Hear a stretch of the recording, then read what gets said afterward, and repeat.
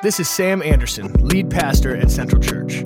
Thank you for listening to the Central Church podcast. Make sure you rate, review, and subscribe on iTunes, and to keep up with everything happening in our faith community, visit centralchurch.cc. So we're continuing a series this morning that we started last week that we're calling Real Talk.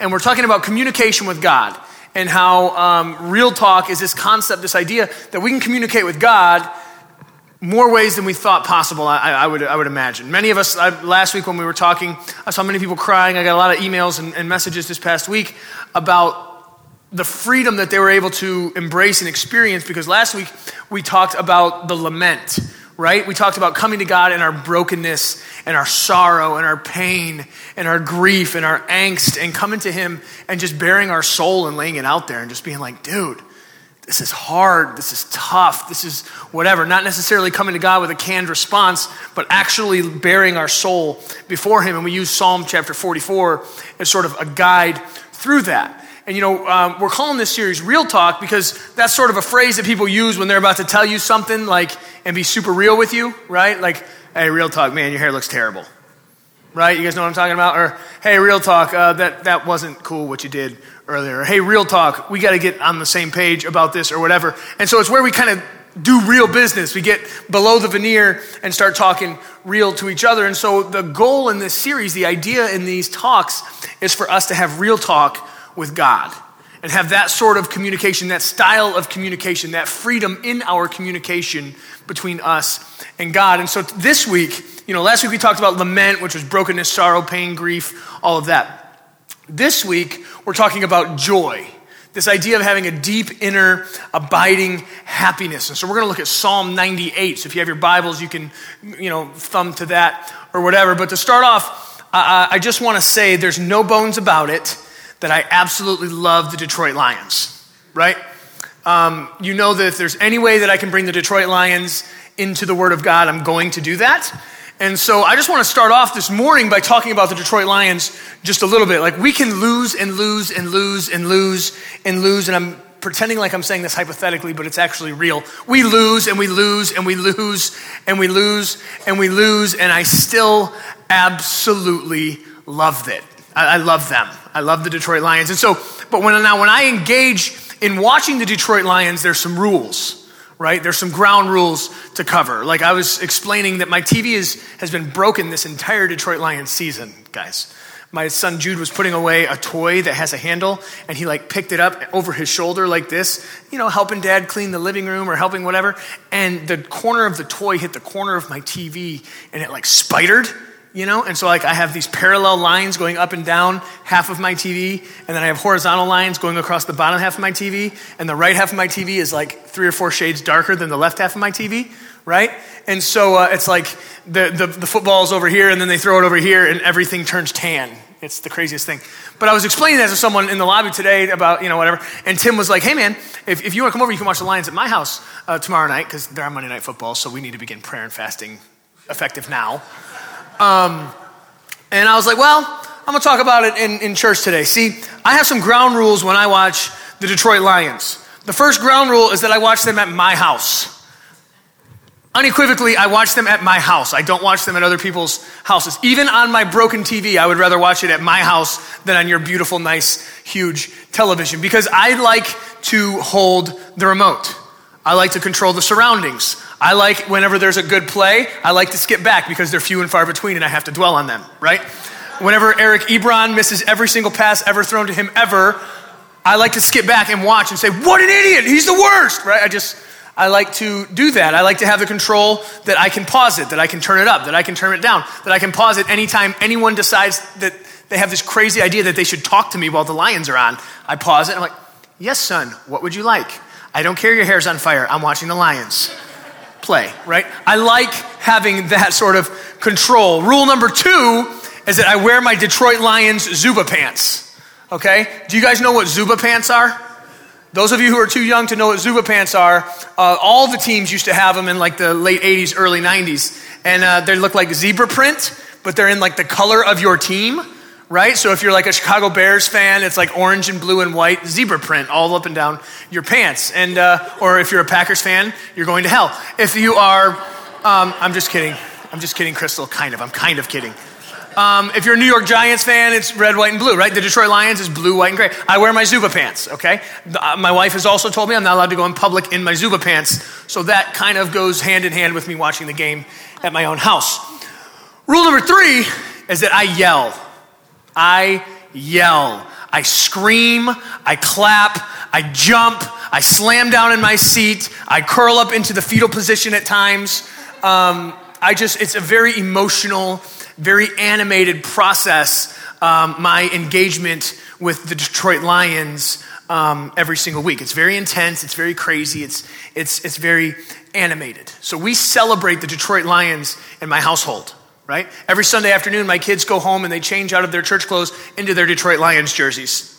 They could care less. They're upstairs playing with lightsabers, but they're wearing the Detroit Lions jerseys while the Detroit Lions are playing, right? We laugh, we cry, we scream, we shout, we raise our hands. You might think I'm talking about church. I'm not. I'm talking about watching the Lions on Sunday afternoons.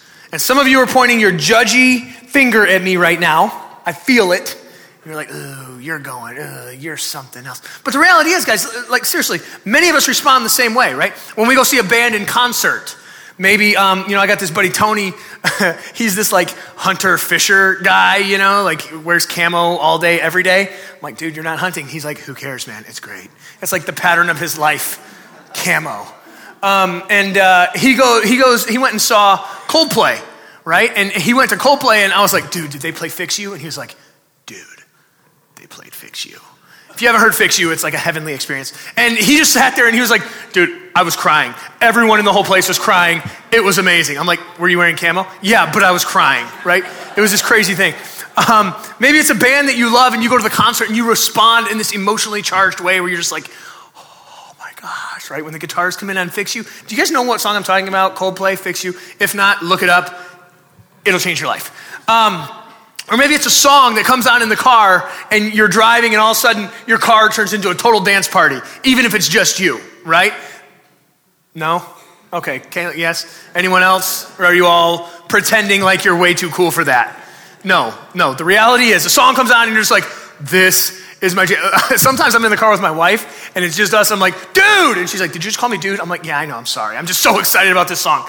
A song comes on and turns your car into a dance party. Maybe it's a team that you love. Maybe it's not football, because if it's football, it's obviously the Lions. But if it's any other sport, maybe you love a certain sports team and you're like all about it. You're all in, whatever. Maybe it's your kids' events, right? Maybe you're that parent that when your kid is running down the sideline in soccer, you're like running right, get it, Tommy, do it, yeah! Right? Anybody in here want to own up to that? No? Yeah, Mike? Okay. Jen's like, Mike, that's Mike.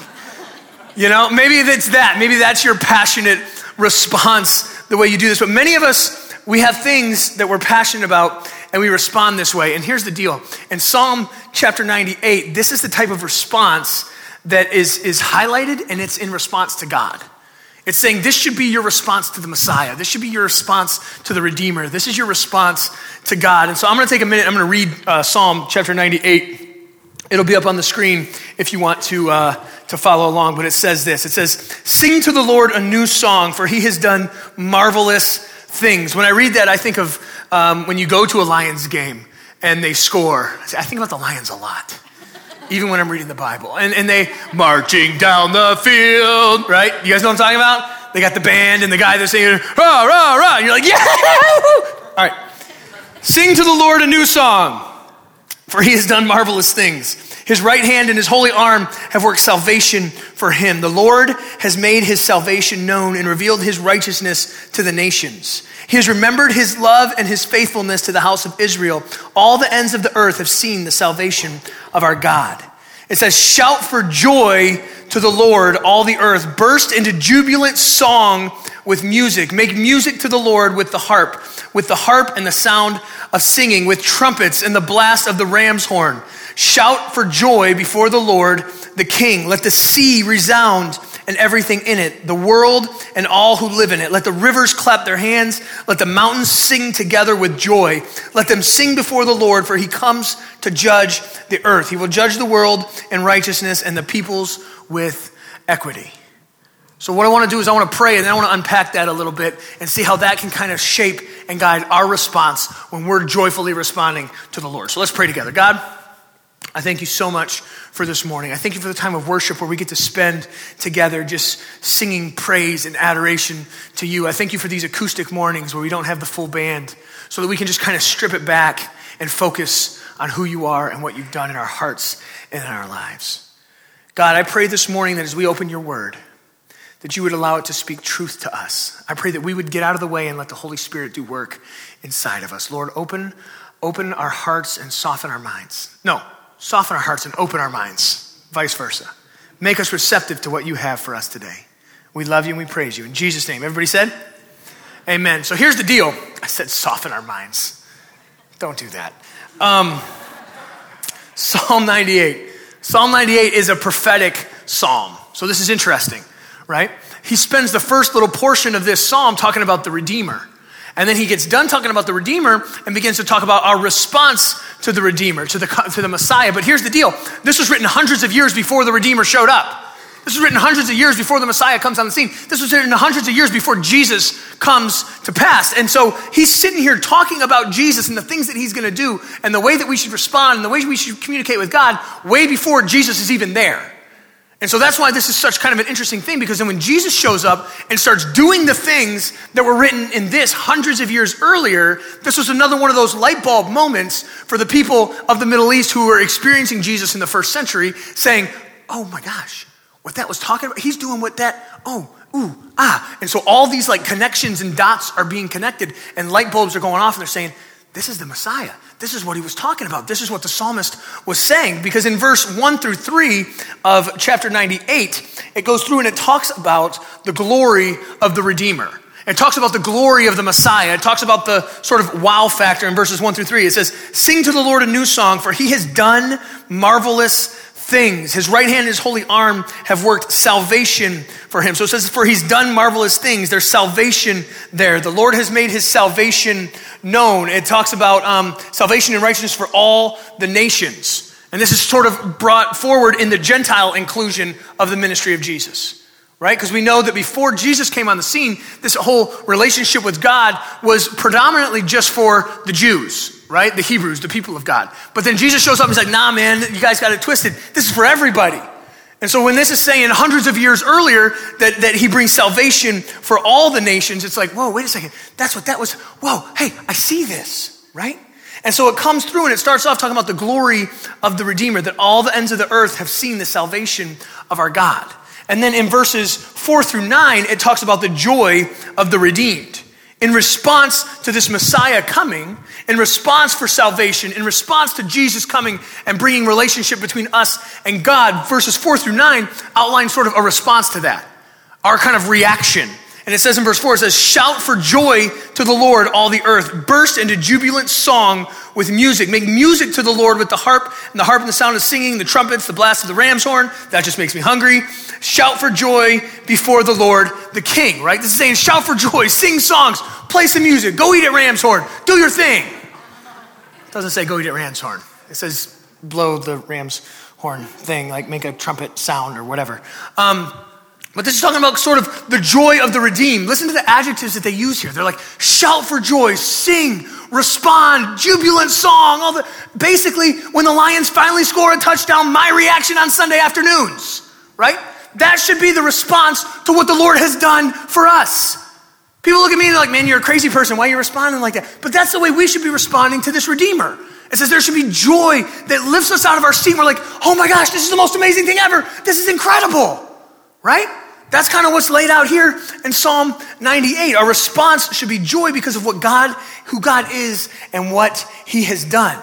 And so last week we talked about our communication with God in Real Talk through the laments. And we said, listen, we can come to God broken and battered and defeated. And we can come to him and we can question and we can petition. And we can say, dude, what's up with this? I don't think I deserve this. Let's make this right. Help me out, hook me up.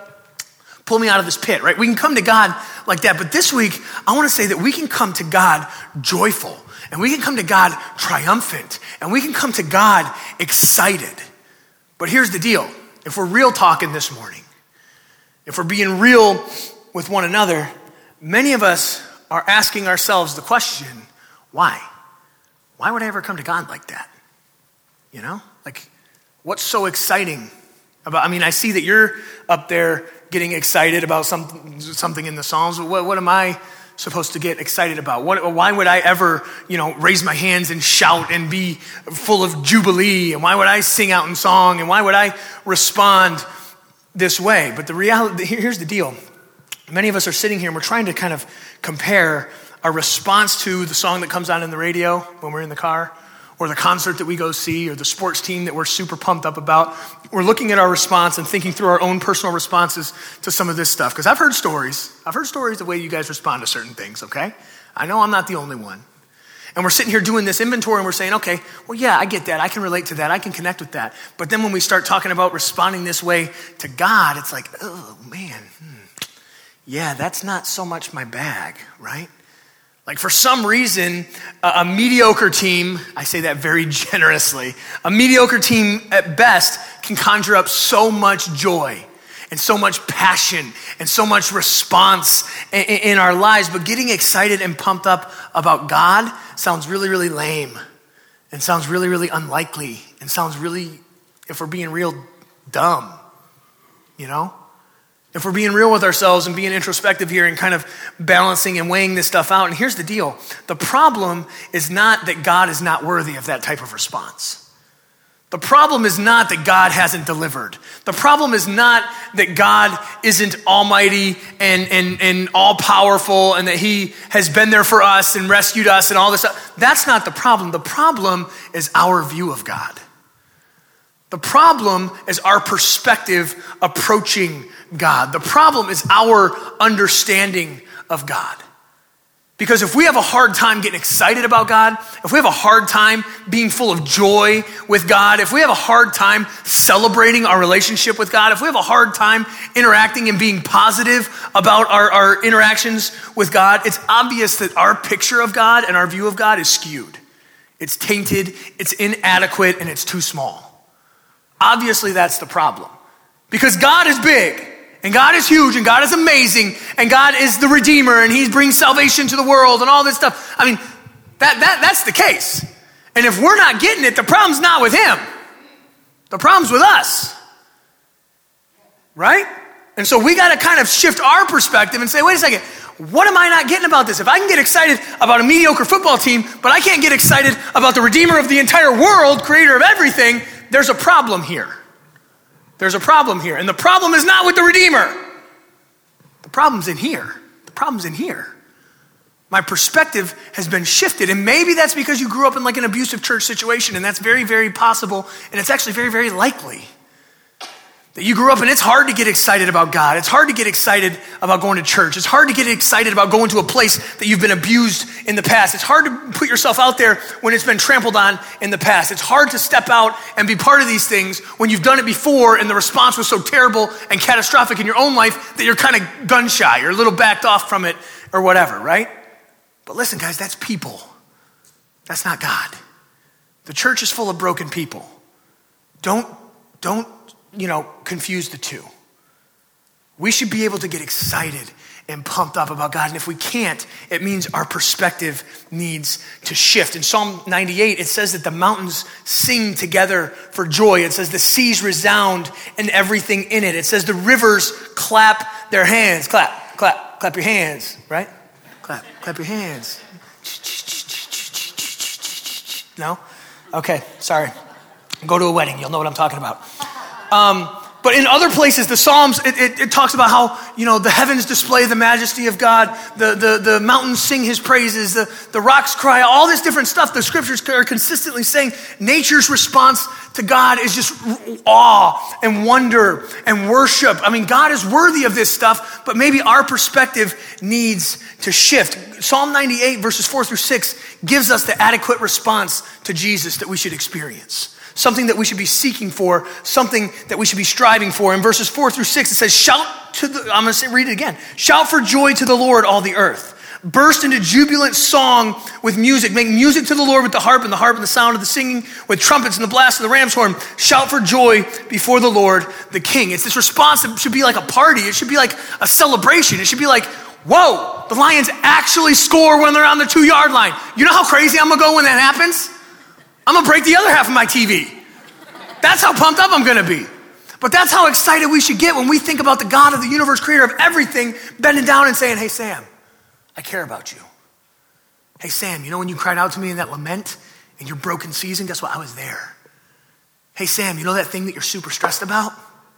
I get it. And I got you. I got you. Bring that to me, man. Let's do this together. That should make us so full of joy, so full of excitement, so full of just this passion inside of us that it has to come out, right? If we can't respond to God in joy, then we don't understand or know God. If we can't respond to God in joy, then we don't understand who we are in light of who he is. If we can't respond to God in joy, then we have a skewed misunderstanding of who we are outside of who he is. We have a skewed understanding of what he's done for us. We have a skewed understanding of what we would be without him, right? If we can't respond to God in joy, we really need to experience God. And here's the problem. It's really difficult in America to sort of experience God in this way and say, man, yeah, everything that I am comes from him. Everything that I have comes from him.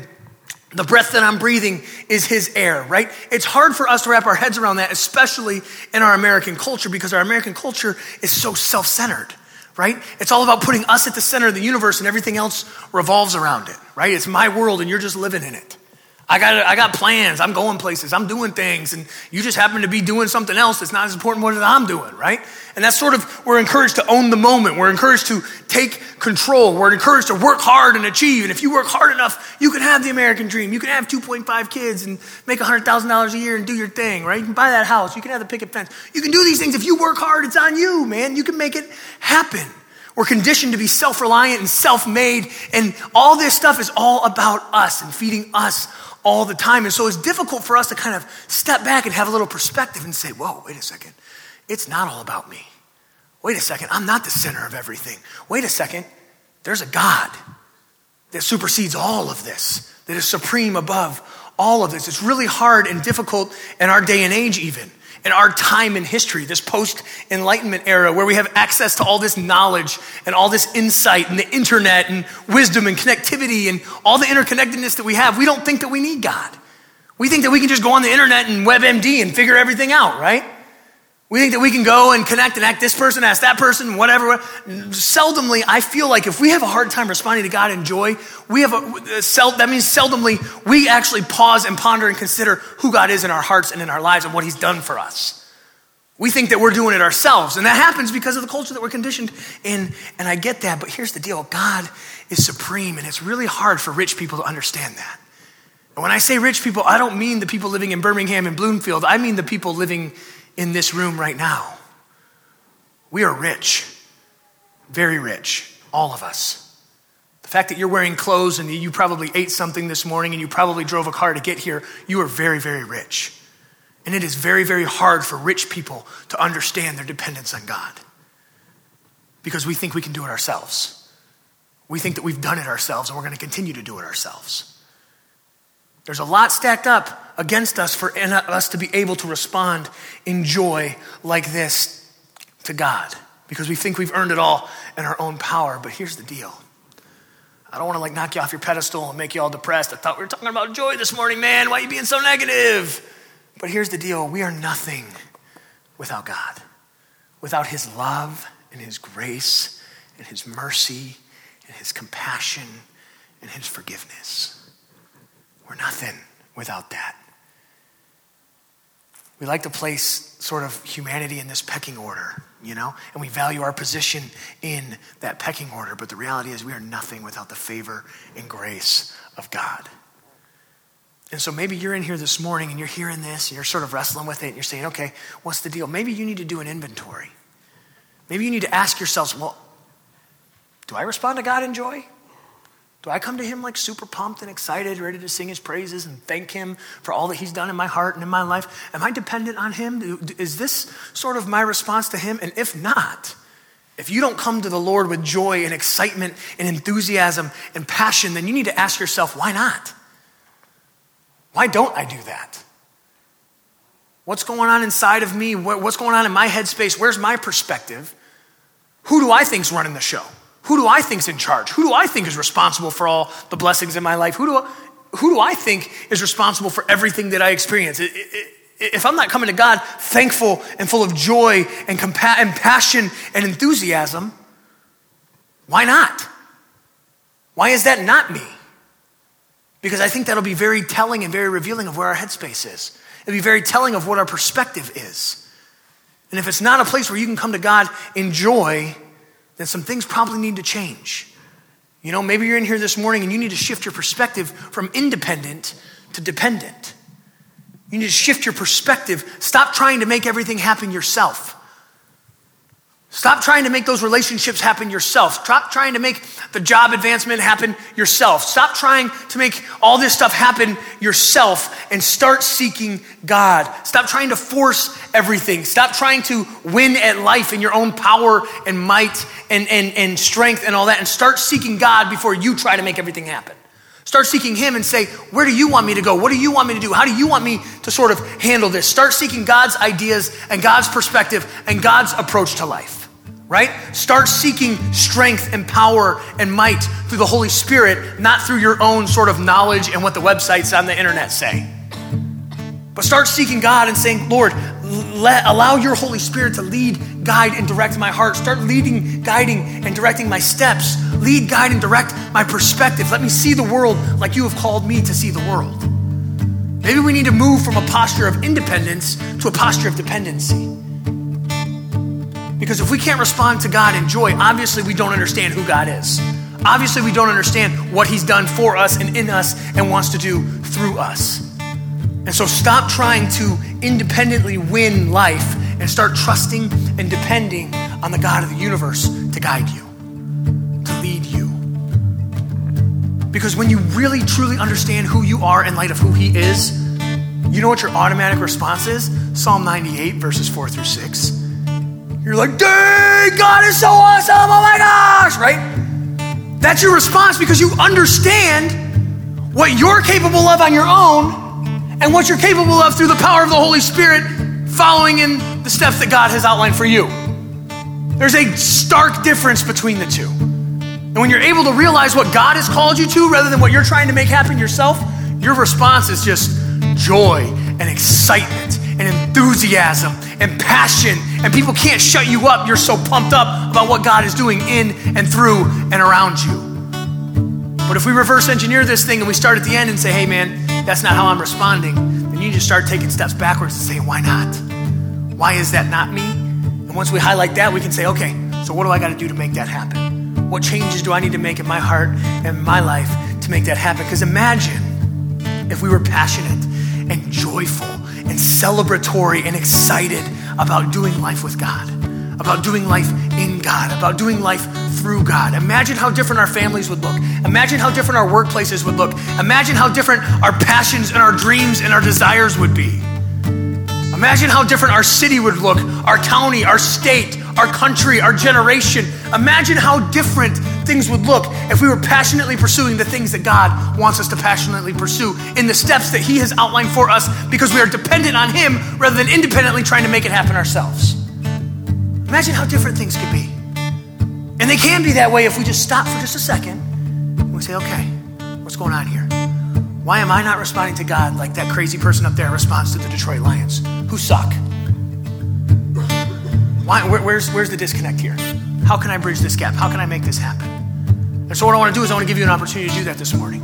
I want to give you an opportunity to do business with God. I want to give you an opportunity to pause and reflect and say, am I responding to God in a way that's a tell that, yeah, I understand what the dynamic of this relationship is? And if I don't, how do I understand this dynamic?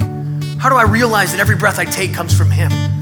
I just need to pause and reflect and connect with God. So we want to give you an opportunity to do that. The band's going to lead us in a song. But real talk, okay? Real talk. We can come to him in brokenness. We can come to him beaten, battered, destroyed, defeated, and lay it all out there to him and bare our soul. But we can also come to him joyful and excited and enthusiastic and passionate and come to him and be like, dude, you are the best. This is incredible. Thank you for leading me. Thank you for doing these things. And if we're unable to do that, we need to figure out why. So let's pray together. God, I thank you so much for this morning. I thank you so much for your word. I thank you for the truth that you give us. I thank you for the freedom and the liberation that we have to real talk with you. That we can come to you when we're broken, but we can also come to you when we're filled. We can come to you with excitement and joy and passion and enthusiasm. And God, if that is not in our hearts, Lord, help us to reverse engineer. Help us to be introspective to see what is missing. Is it communication with you? Are we engaging in your word? Are we engaging in worship? Are we engaging in Christian community that can inspire us and challenge us and push us forward? Are we engaging in relationship with you? Because your word tells us that you're standing there with arms open, ready for us. All we have to do is turn. Your word says that as we draw near to you, you will draw near to us. And Lord, so maybe some of us this morning, we just need to turn and we need to draw near to you. Maybe some of us are already near you, but we think we can do it ourselves. And we just need a shift in perspective. We need to shift from independent to dependent. We need to take up a posture of dependency and we need to lean into the Holy Spirit. Maybe we need to set an alarm on our phone every morning, God, that says, wake up and say, where's the Holy Spirit going to take me today? Lord, please lead, guide, and direct my steps. Lead, guide, and direct my conversations. Lead, guide, and direct my interactions. Lead, guide, and direct everything that happens in my world today.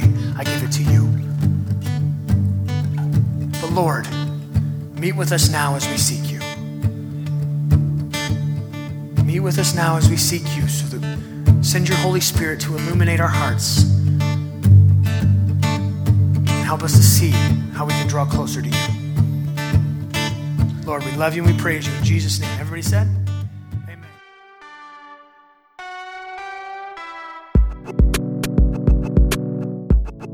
Thank you for listening to the Central Church podcast. We hope this has encouraged you, inspired you, and you experience life change. If you are unable to attend our Sunday gatherings but still want to support this faith community, visit our giving page at centralchurch.cc. And don't forget to rate, review, and subscribe.